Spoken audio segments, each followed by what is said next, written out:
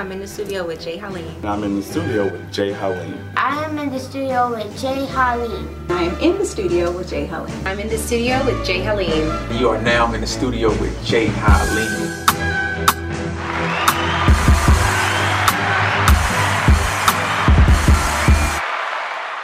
What's up, y'all? It's your boy Jay Haleem, and we are back for another amazing episode. And I know this is going to be an amazing episode. I love talking to this woman off camera since I met her almost a year ago, and I'm happy to have her on camera right now. So you guys are going to definitely be blessed. This is definitely a person who lives by our acronym, Stand Tall and Reclaim Victory every day, and you'll see why I'm not going to steal her thunder. But thank you, Miss Danielle Rowley, for coming on the show today. Well, thanks for inviting me. And the crowd has to.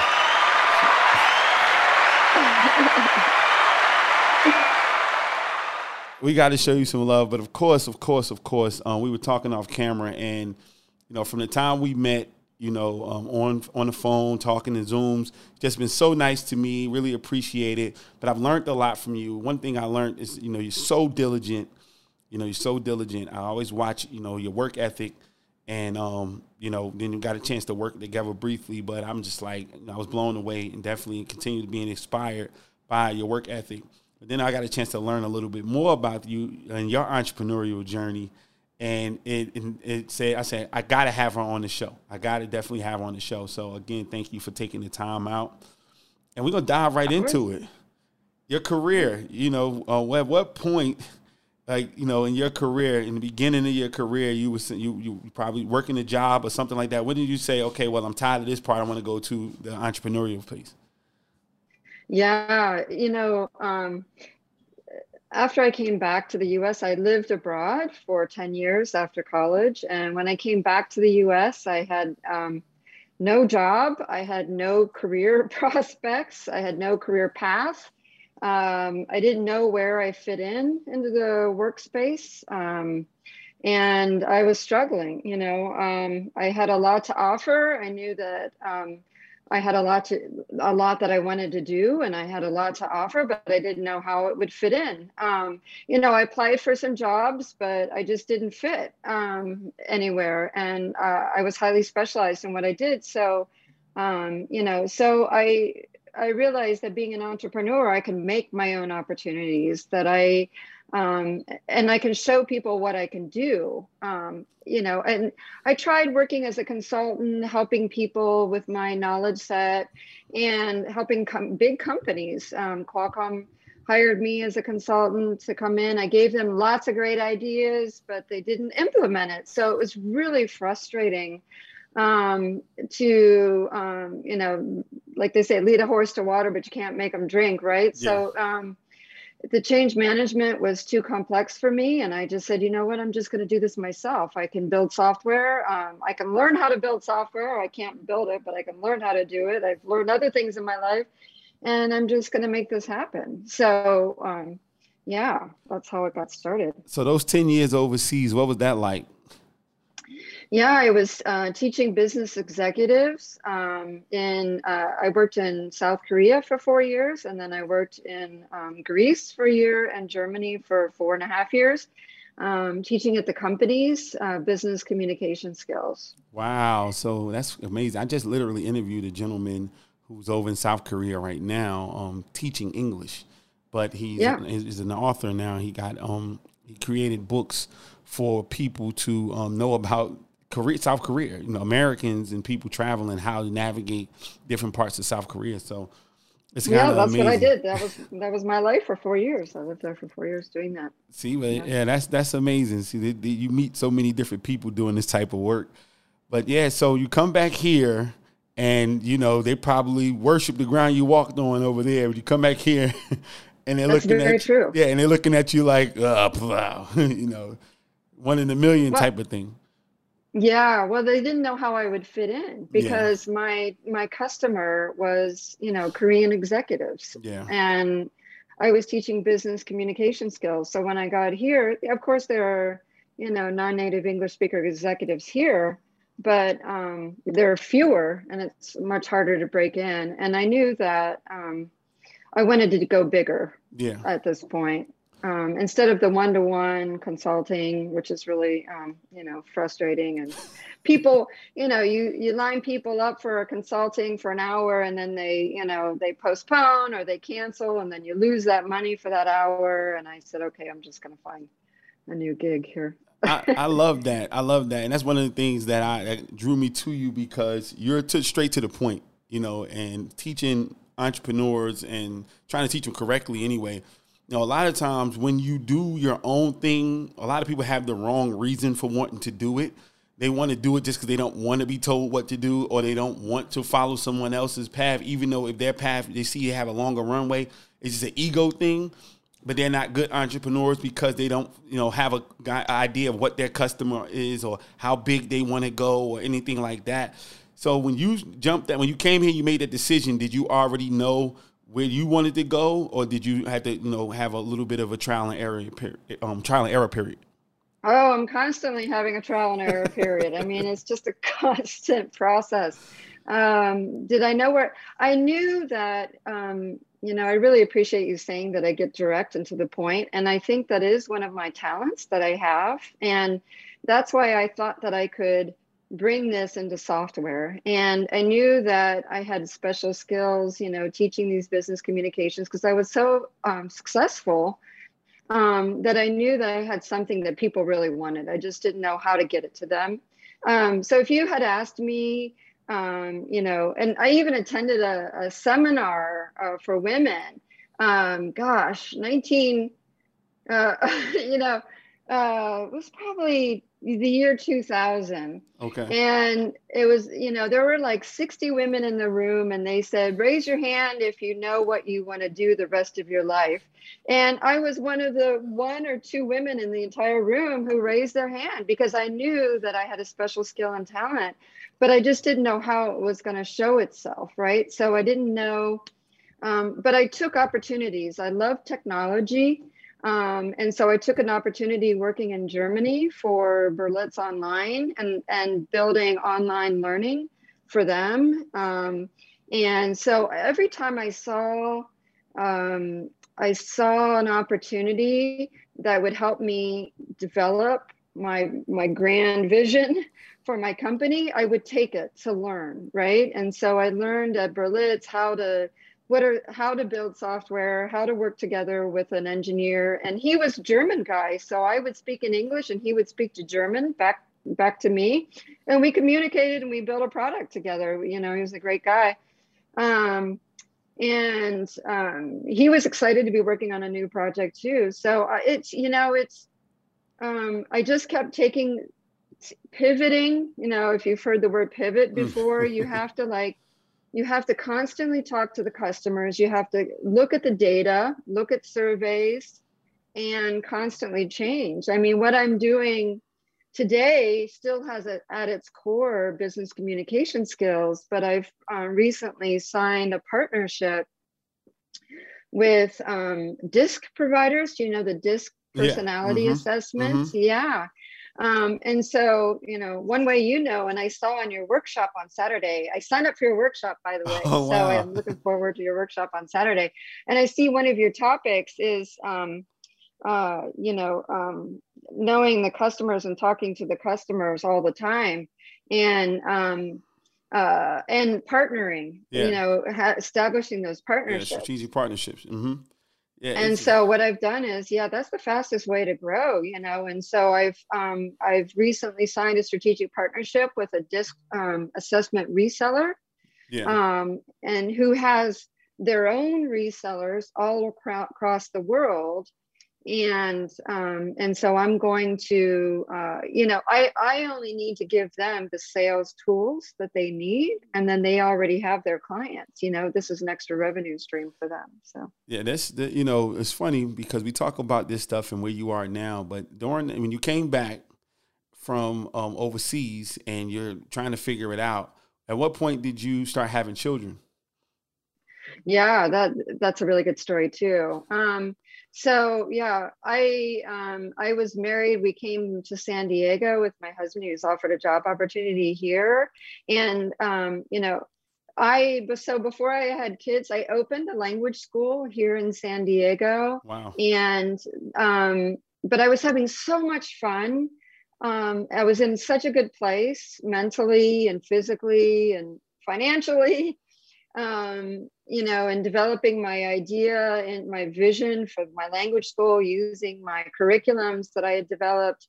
And we were going through IVF treatments. And because I was in such a good place, the crazy thing is that the week that we opened the doors on the language school, I found out I was pregnant with my first son. And he actually was born with challenges. He's autistic, but I didn't know it at the time. I just knew he was difficult as a baby, and I was struggling. And so at this time when he was born, my company was only 9 months old, and I was still developing content. I was still doing all the sales and marketing, still hiring trainers, still working really hard on my business. I had help, I had grandma's babysitting, but then, and then 2 months after he was born, I started feeling sick again, and I was pregnant again. So wow. my kids are 50 weeks apart. Yeah. Wow. Yeah, that's really, it's really close. Like I was holding one baby on my pregnant belly. There was sitting one baby on my pregnant belly. I call it buy one, get one free, because the I first love one that. was like, I love that. yeah. So so when the second one was born, again, I was overwhelmed because they were so close together. I was doing too much with my business. My first one had autism symptoms, but I didn't know what it was at that time. And so, my husband just told me, you have to shut down. And I said, I'm even, tearing up a little bit now, because that was my passion project. That was my life vision. And to shut down, I realized I was overwhelmed and couldn't do it, but it was really hard to shut down, but I didn't sell it because I knew I was onto something big, and, I was just getting started too. So, It's amazing, because again, this is the part that people don't think about, because it's hard as a mom and just have one child, and you had two in such close proximity, and then be an entrepreneur at the same time, because there's no FMLA for you. It's no vacation pays, and the government protecting you, family, all you got to leave and all this other stuff. You're still getting paychecks. None of that comes to us as entrepreneurs. And so to a woman entrepreneur that's going through those challenges, and then you said your husband, I don't know, was he was working, he wasn't an entrepreneur. Yeah, that's correct. He had a really good full-time job. See, and that's the thing. They don't understand. It doesn't matter. It's not about gender, but an entrepreneur can have a non-entrepreneur spouse, and they literally don't get it. They do not get it. You have a bug. You seem like the crazy person in the house. They're really looking at you like you're a weirdo. Like, what are you talking? Why are you even doing this? You did this for 3 months, didn't make any money yet. Like, what's going on? And so that had to be a struggle and a strain, trying to explain that passion to your husband. Talk about that a little bit. Yeah, I mean, you're really nailing it with your questions. That's exactly right. So at first, he understood. He's also a business partner. He's a partner in my business. He owns 1/3 of it. It's a C Corp. He did believe in the vision. He gave me money at first. He supported it. But then after some time, you're right. He got frustrated with me not making money and not bringing my money into the family. Although he didn't appreciate how overwhelmed I was with the two boys. He tried, but all of it was too much. So eventually I realized that, handling my kids, I had to do it better by myself without him. He was like an extra weight. Every time I tried to do something. And then, so my kids actually grew up without him, even though we were married, I did almost nothing with him because it was just easier for me to get things done without him. And I also learned to not ask him business Wow. advice, because he would criticize me. You're preaching He right would call now. me dumb. Yeah, he started, Yeah. and then he started preaching as well. So first he would yell at me and say I was stupid, even though I had the same college degrees as he did. It's just that my path went a different way. And then he started preaching after a while. I don't know which was worse, yelling at me and calling me stupid, or preaching to me, when I knew that I had been a successful person before I'd gotten married. So I knew, I'd paid off all my debts. I had been working overseas. I had, had a successful career before I'd met him and gotten married. So I had to keep that in mind as he was being negative towards me, that I am a really successful person. It's just Yeah. he's holding me back at this point. It's and that's a crazy scenario, because a lot of people are dealing with this right now. It can be vice versa. It can be the man that's in business, or or the woman. But a lot of people are dealing with this right now, and that's a huge dilemma, because you made vows and you really do love a person, because it doesn't have anything to do with love. It's practicality. Your path is different. You're still two separate individuals, and it has to kind of be a level of respect there for the path, and then and it takes a level of vision as well. To be able to say, and I try to teach this to individuals, like when you are with someone and someone who has a vision, because a lot of people that have jobs don't really have visions. So when you have an entrepreneur that has a vision, you have to find yourself in the vision. And if they don't see themselves in that vision, it's going to always be chaos, because they don't see how they benefit, how they fit. It's just, I'm helping you out. But if you can look and put yourself and plant themselves in the vision, say, okay, well, in 10 years, I'll be able to leave this job. Now that might have a different level of motivation, but everybody's so short-sighted. And so I'm glad that you were able to share that portion, because somebody needed to hear that, because they're laying next to somebody who, might love them, but they just don't get it. They don't understand, and they don't know how to deal with them. And on the flip side, the other person who's doing all of the preaching and all of the, criticizing needs to hear, like, they don't need to hear that. Like, let's try to help with solutions, or step away. Because I can't come on your job and criticize you for not turning in your progress reports and things that you need to do in your job. So you can't just step into my business and do the same thing. Whatever you do at work, I never know about unless you decide to tell me. That type of thing. So it's a special place to be in. So, and then you're a woman. So you're a you have to be superwoman, especially when you have kids. So how do your boys look at you now? Because I know they're teenagers now. So how do they look at you now? Seeing, because the kids grow up with you, and they don't forget anything. So how do they do? Are they proud now? Do they tell you that they're proud of you? Well, they're only 14 and 15 now. That was one of the major determiners for me to actually get a divorce, is because of how my boys see that relationship between my ex and me.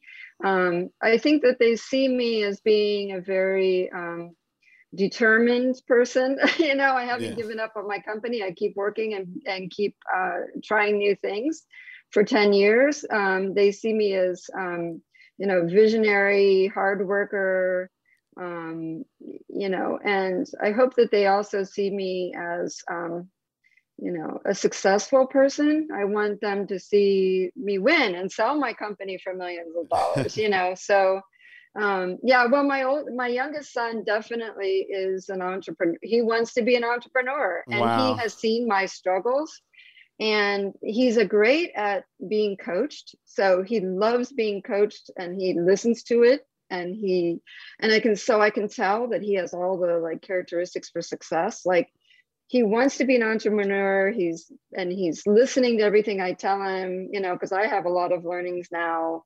And he's working really hard as well. And he's still an 8th grader.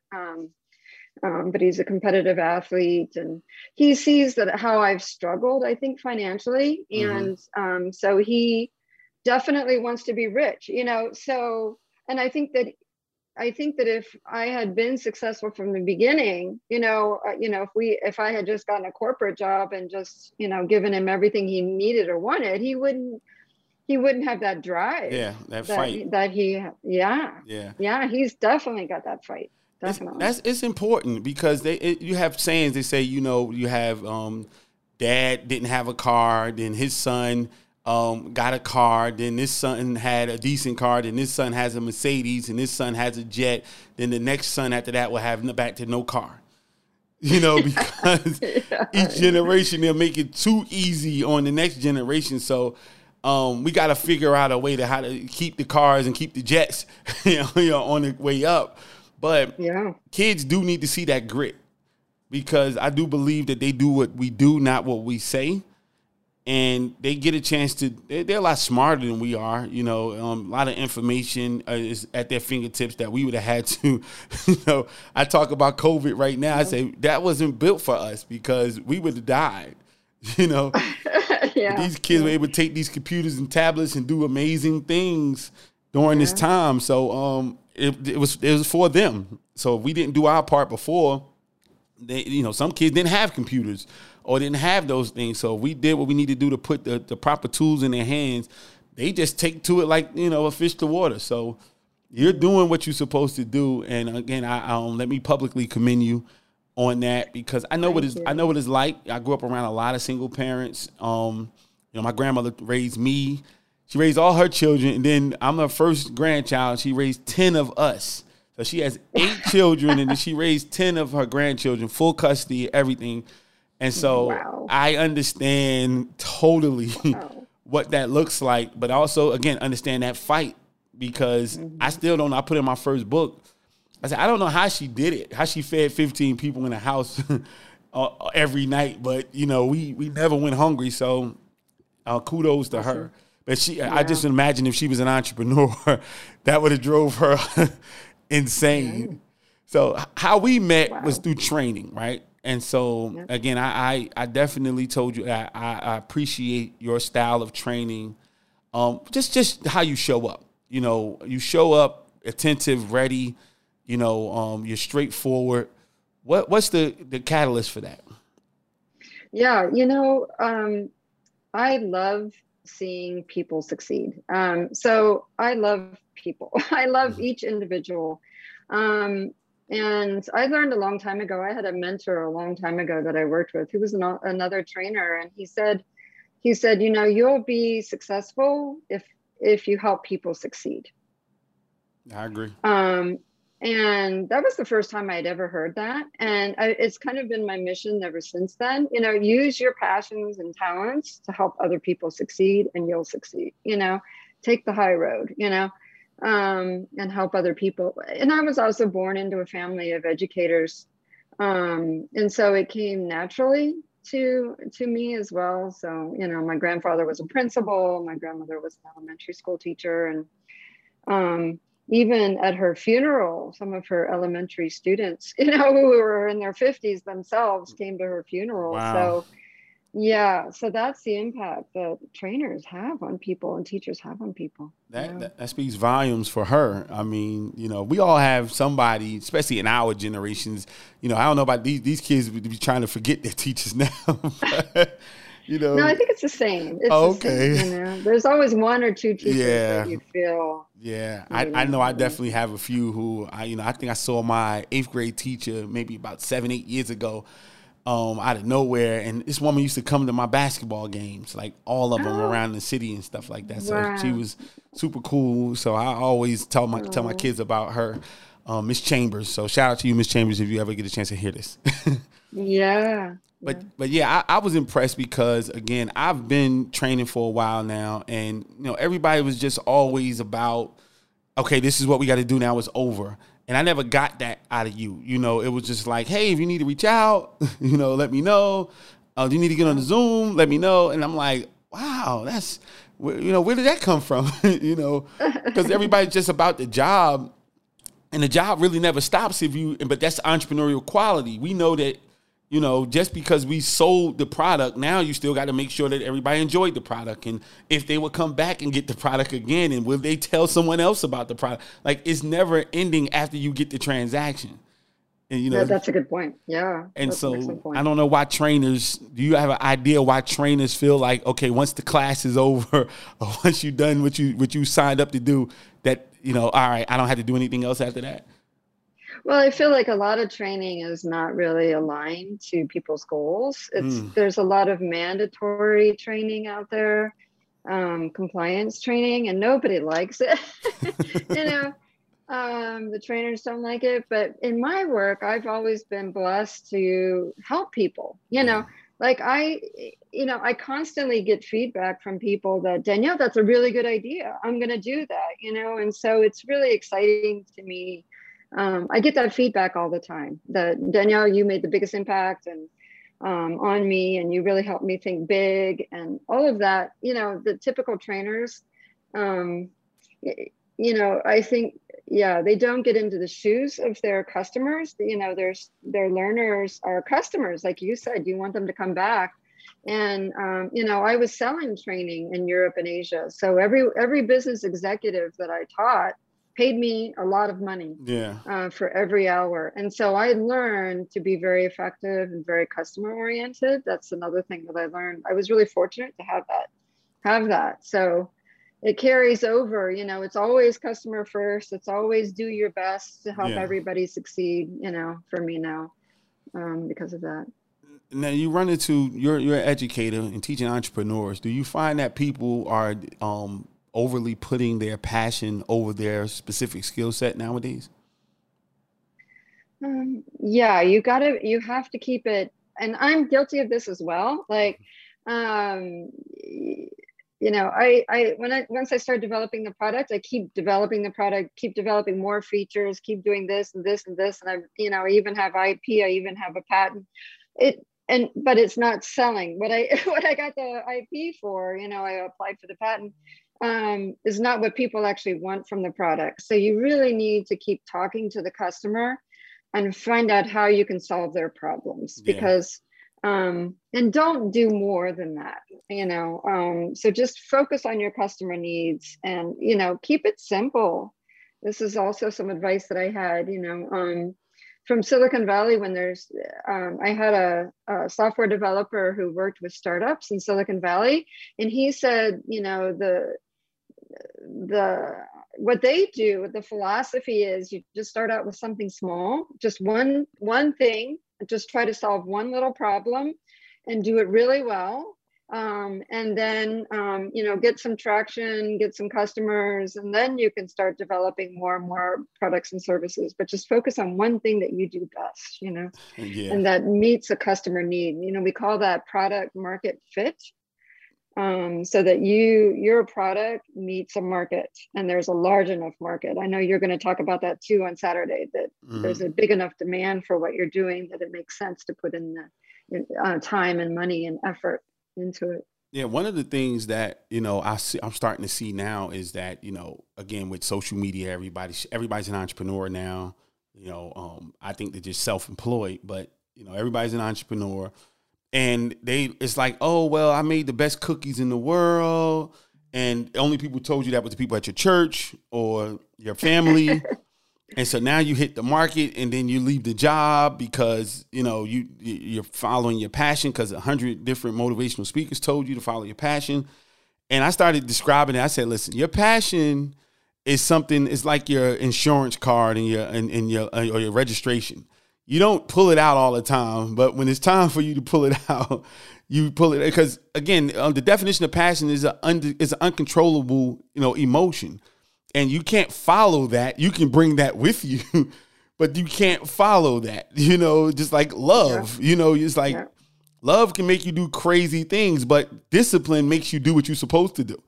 And so, that's an excellent point. If they're not, if the people are not buying what you have.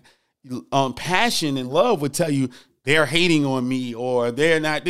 No, you're not doing something right. So, or maybe until you figure that part out, you might need a job, you know, for now, you know, and that's part of my training, because I I just believe that it don't have to be that hard.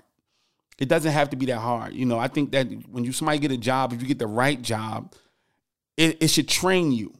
You know, the money will come as you get better at your job. The more money will come with the promotion, the money will come. But make sure it's the right job and it's training you to do what you want to do. Do you see that individuals just throwing out the baby with the bathwater and saying, hey, I'm good at frying chicken, so I'm doing this and that's it because this is my passion? Yeah, that's exactly right. Yeah, you're right on everything. Yeah, it's just nuts. You got to control your passion and pull it out when you need it, like you said. Yeah. Yeah, it's just been it's nuts around here with the entrepreneurship thing. I just remember in college, trying to be an entrepreneur, and everybody was telling me I was crazy. So here you go, years later, 20 years later, everybody's talking about entrepreneur, forget college. I'm like, where were you guys when I was trying to do it? Yeah. You know, so I was a weirdo when they was looking at me saying that stuff. So you have something amazing. You have an app that you created. Let's talk about this is your baby. This is your third baby. So let's talk about baby number 3. Yeah, well, she's I call her she's been around, you know. It's a software app. So the name is bizPROFI, and bizPROFI accelerates global business with our workplace communication skills learning platform. So in layman's terms, bizPROFI. So we help companies give business communication skills to their global employees, right? So we provide, and it's all in an app. And it combines business skills with language skills, with communication skills, and now D.I.S.C skills. So we're adding in the D.I.S.C into the mix. So, yeah. And what part of your research made you feel like you needed to add the D.I.S.C portion to it? That's also an excellent question.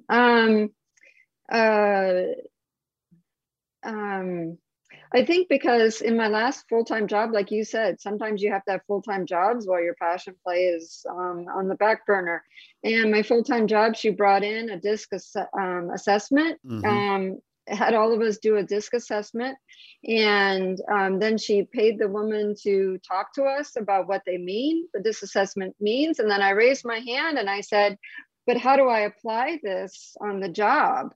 And she said, I'll talk to you. Good question, Danielle. I'll talk to you after the class. And so basically she said, there's no really tool to help people apply D.I.S.C on the job. And I said, well, you know, you're teaching some really good communication skills, understanding people's personalities and how to talk to them. Like you said, I'm a D, I'm direct. So I'm the D in D.I.S.C because the D's are direct, if you remember. And I'm very direct. And so I work well with some people and I don't work so well with others. And it depends on who you're talking to. You know, if you come up with an I, you don't want to talk so direct, you know. So are you a high D, and what was your low number? What was your low letter? It was S, probably. S, okay. S as in Sam, yeah. But, you know, I also realized that it changes depending on your what you're concentrating on when you take the assessment. Yeah. I found that out myself. I'm a high I, low D. So basically, I'm a people person, but you can't take advantage of me. Okay. So that's what I was a high I and a low D. So, it's definitely very effective. But the problem a lot of times people don't have that explanation behind it, or actually being able to say, okay, how do you do this for this specific? Because it changes for each organization. You know, yes. It changes for each organization. Each organization and each role, each job role, and so that's what I developed a long time ago, Jamar, which is be focused on the situation and what the goal is of that person in that situation. Because I had a customer a long time ago say to me, Danielle, this is in Germany. He said to me, well, it was 2 guys, Danielle, we're going to present our products at a trade show, in a trade show booth. I have a trade show booth, but I don't know how to present my products in English. Can you help me get prepared?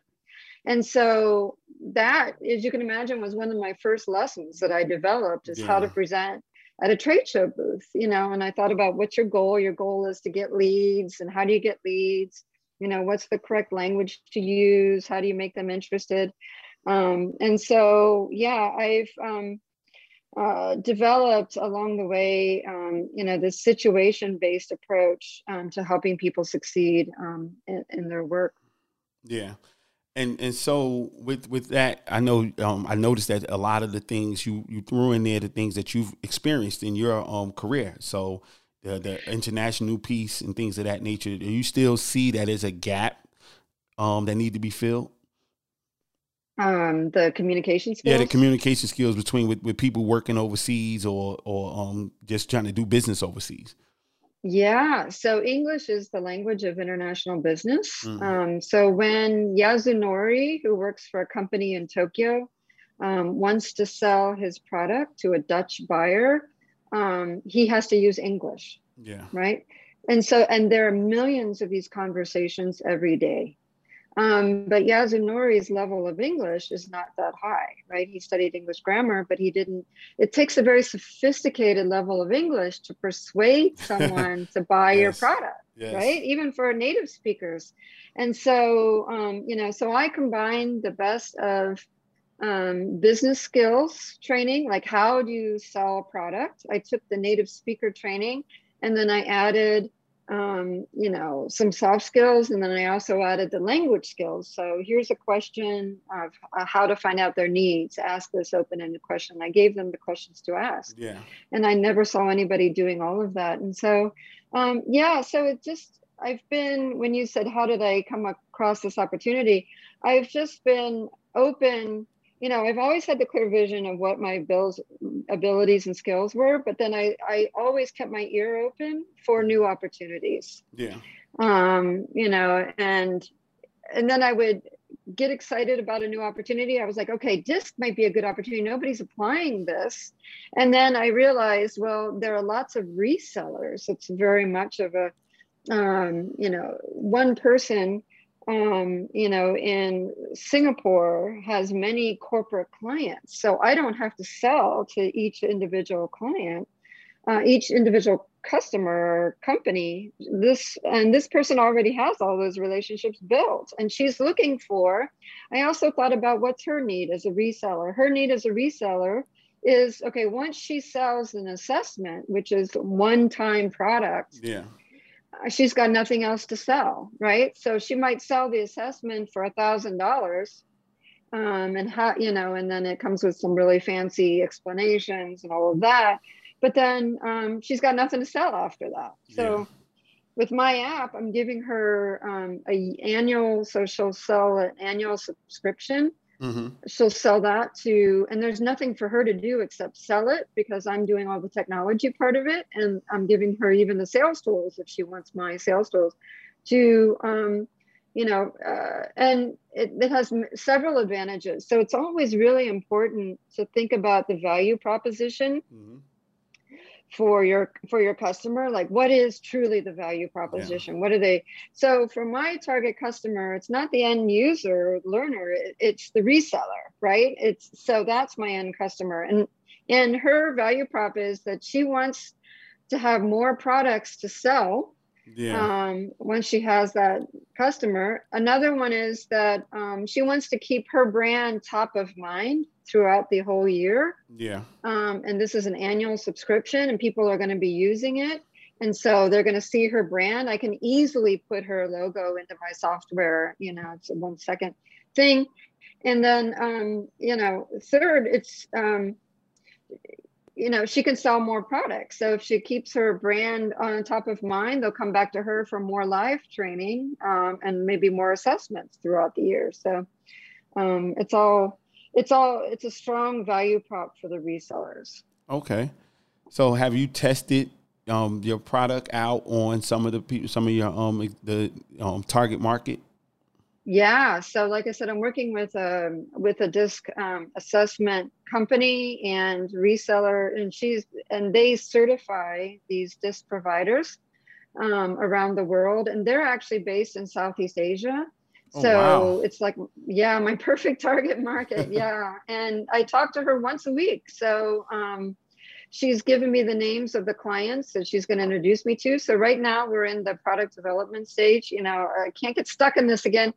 Developing the D.I.S.C content specifically for my app. And then we found that we work really well together. Like I gave her a little sample of how to write. And then I gave her the tool to write the questions in, and she used it perfectly. You know, it's slow, but I'm paying her per hour for writing the content, and then I'm also paying her commission for each one. So each one that she helps to sell. So she can't wait to resell it to her resellers, right? So we got to keep an eye on you because you might sneak the Southeast Asia on us. Yeah, yeah, exactly. Well, I lived there for a long time. Like, you know, there's great opportunity everywhere in the world, you know? Wow. I mean, I love it. And, you know, again, thinking on another level, because I get over everybody with the restaurant or just the typical businesses. I love to see where you're taking it to another level.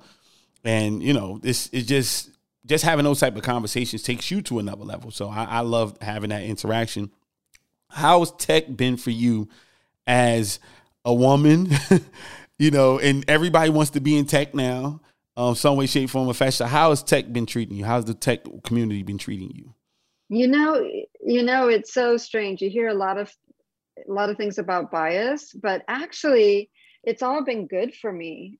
So we live in an environment right now where people are trying to encourage minorities in tech, you know, and there are more resources than ever before. I mean, really, you know, the company that I was working for, Founders First Capital Partners, you know, they have $7 million in resources and $100 million fund. So it's just difficult to get to, but they have it. And so there are more resources than ever. You know, my ex-husband, well, I did marry him for a reason, right? So one of the valuable things that he taught me when I first started in the tech world was, you know, and I said, how do I be a woman, you know, in the tech world? I just didn't know how to do it. And he said to me, because he had already been working in corporate life for quite a while, and he says, use your femininity, and don't downplay it. And, you know, and so it really empowered me when I thought he was a bad guy. He has some great advice. No one's all bad and no one's all good. You know, you got to take the best from everybody. I'm better friends with him now than I ever have been. So I think that's a great advice, though. I think it's great advice because, again, it's one thing, you know, I used to play sports when I was younger. And one thing I didn't like about women's basketball that I do love now is that I see women. I don't see potential women who probably want to be like guys. You know, I see women. Like when I literally go there and I see women, like, yes, you got on shorts and you're playing basketball, but when they get dressed, I see a young lady coming out there. I can see. That's awesome. And be that. You don't have to be, you know, cursing nobody out. I mean, curse like a woman. You know, you have to make your voice butch and all this other stuff to seem like, you know, you're one of us. Just be who you are. You know, if you're sick of this shit, you're sick of this shit. But say it like you say it, you know, and just be yourself. And I love that. Yeah, well, there's two things I want to say. So first of all, it helped that I was raised with a brother who I was really close with. And so we did everything together. So I feel comfortable around men. You know, I don't feel that sexual tension that I think some women feel. I feel comfortable like a brother, you know, and so that has helped me. Being all around men. I always have felt comfortable being around all men because I often come into a room and I'm the only woman and I use that to my advantage. You know, I just smile a lot, you know, and a person you really need when you're learning to be an entrepreneur, you really got to look for mentors and people who are doing things right. You know, I was looking to Jeff Bezos for learnings, and then I realized what a bad guy he is with his labor practices. But look at Dolly Parton. She is highly successful, right? A songwriter, singer, businesswoman. She is extremely successful, but yet she is the most down to, and look how feminine she is. Yeah. She's super feminine. But she's the most down to earth. She knows, and she had to make it in a man's world, right? This is country western music in the 60s, 70s. She had to make it in a man's world, like a really, alpha man's world. Yes. And she did, and she did it beautifully, and she did it her way. But look at how she did it. She jokes a lot, and she makes a lot of jokes about herself. She doesn't laugh at other people. She'll talk about her wigs. She'll say, oh, this wig costs so much money, and she'll just laugh about it. And she charms you with her wig, with her wit, right? And so that's, but you can't go too far, you just charm them. But I have been in situations where I felt a little bit of sexual pressure. But like one time I was asked to go to have drink with a mentor, and I had my husband go, and I had my husband sit at a table over there, and I said, actually, and I sat there with the guy. I said, I want to bring in my business partner, and I said, oh, he actually happens to be my husband, so we brought him over to the table that way. So if there was ever a time that I felt uncomfortable, I would have a backup plan, or don't meet them. Another thing I learned is also try to meet them in the office, in their office. It's the best place, the safest place. Yeah. Yeah. It's an amazing scenario, but I know that women in the world right now you guys are doing a phenomenal job. I'm not going to be the one to take the credit away. Like I said, before I relocated to the West Coast, I lived in a small city in South Carolina. And every time the women would have their own business conferences and everything like that, and it'd be like never a men's conference.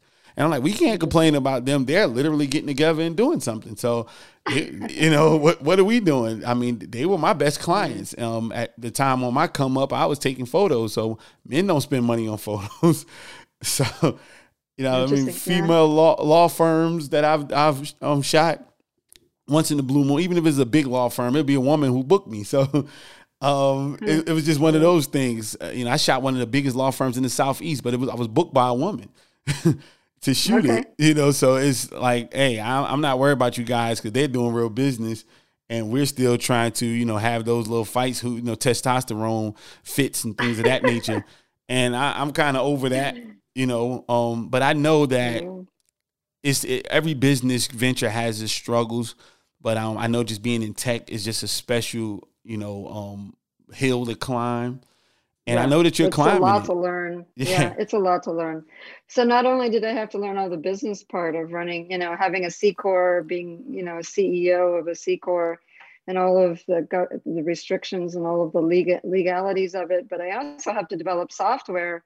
My product is the fourth product that I've developed. I mean, I've had to redo the code 4 times, and I've worked with 6, 7 different development companies, software development companies. So I've had to, but finally I had to trust my instincts. I've learned a lot. For example, one time, I hired this company. They were referred to me by one of my business partners, my investor business partner, and Mark, and we hired this company up in Canada and to develop the software, and they just kept writing code, and I got nothing. I kept paying the bills, and I kept seeing nothing.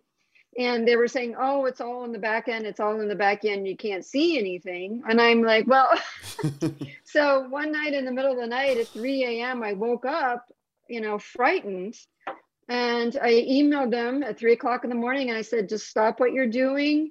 Send me a list of everything, all the assets you have. And we're going to have an emergency meeting with my board in the morning to figure out what to do. And they sent me the updated. So it was all gut instinct. It was a feeling I had. They sent me a list of the invoice of all of the people that have been working on the code and typing in code. And there were so many people, and they were all junior coders. So what's happened is that they were all learning, So they were all spending a lot of time learning on your dime and learning on my dime, and nothing was getting done.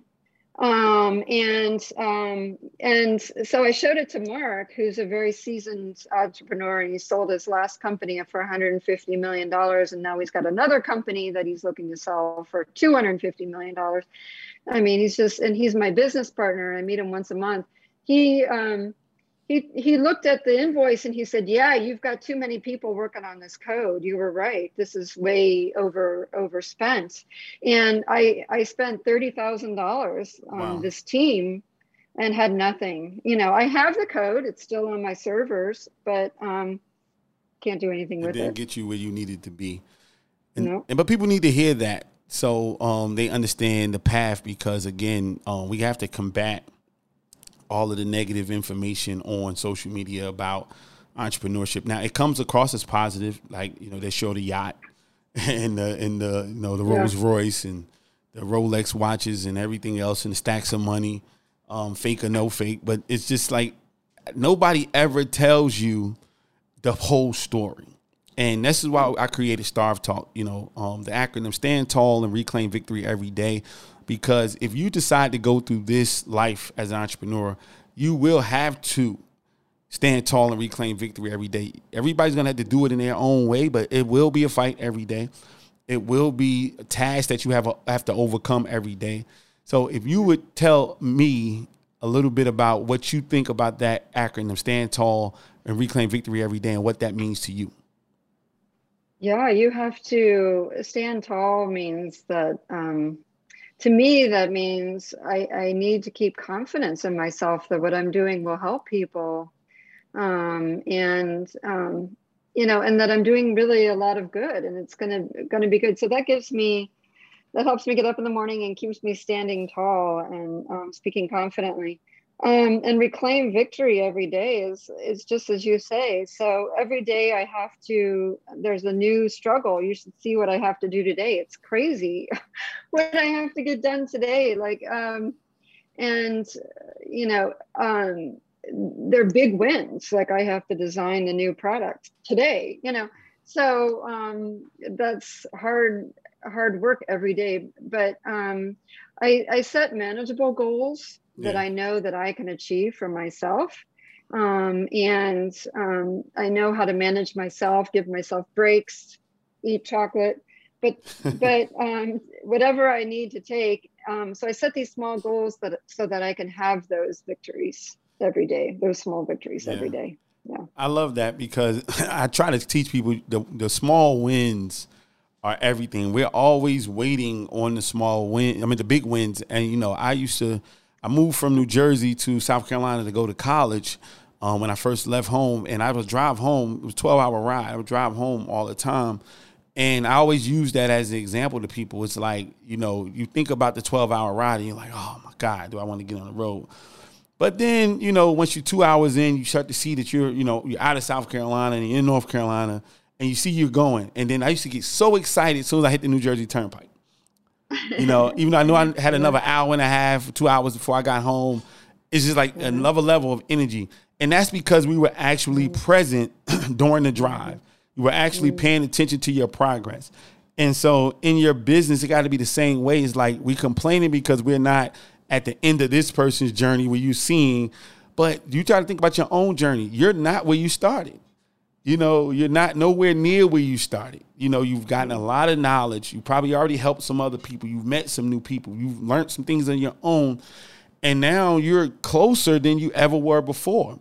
And the people that was going out for gold years ago, a couple of 100 years ago, a lot of more than a lot of them stopped before they reached it. They were right there. Then somebody else came in and just got all of their hard work. So start celebrating your small wins. And I appreciate that you said that and that you do celebrate those wins. So what's next for bizPROFI? What's the next phases, and how can people help you and support you with what you're trying to do? I know you're doing business all over the world. But yeah, awesome. Yeah, so I'm looking for DISC resellers. So if you know a DISC reseller or someone who provides those DISC assessments, I can help them sell more. So it's a win-win for everybody. And yeah, reach out to me if you need anything. You know, I have a lot more advice, a lot more things that I've learned along the way. I've made tons of mistakes, so I've got tons of advice to give. So reach out if you need anything. So I'll give you my contact info. Yeah.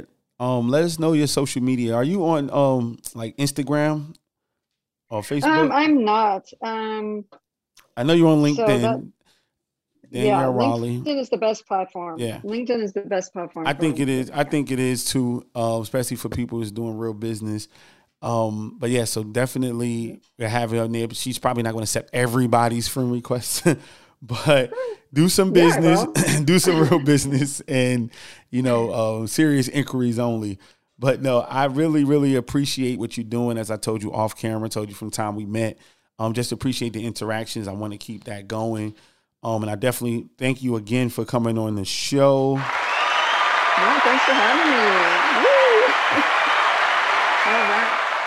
No, it's definitely been a pleasure, and I definitely want to keep in contact and see what you're doing. I'm definitely familiar with D.I.S.C. I'm actually, the funny thing, I'm actually a reseller myself. It came with my certification, my coaching certification. So it's something I started doing. So you just open up in my mind to some other opportunities. So we're definitely going to talk about that.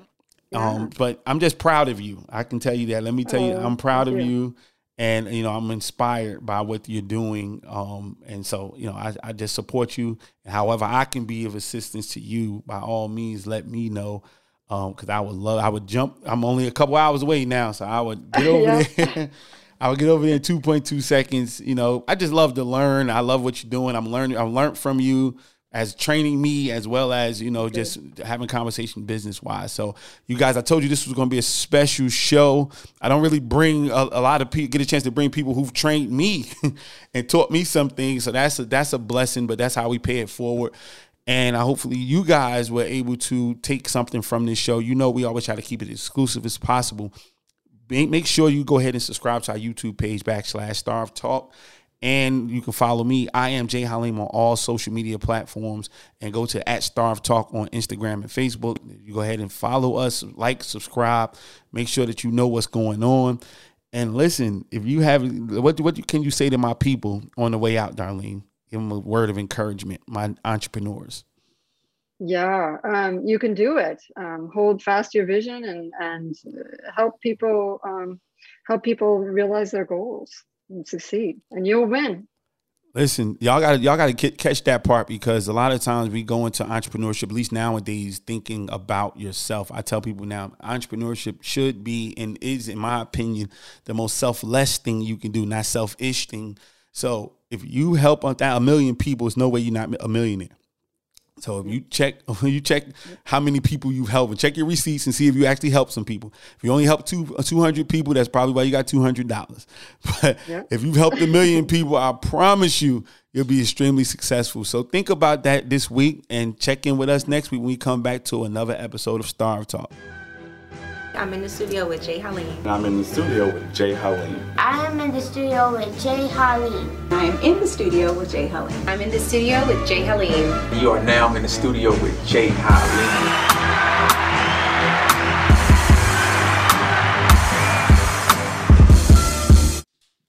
Recording stopped.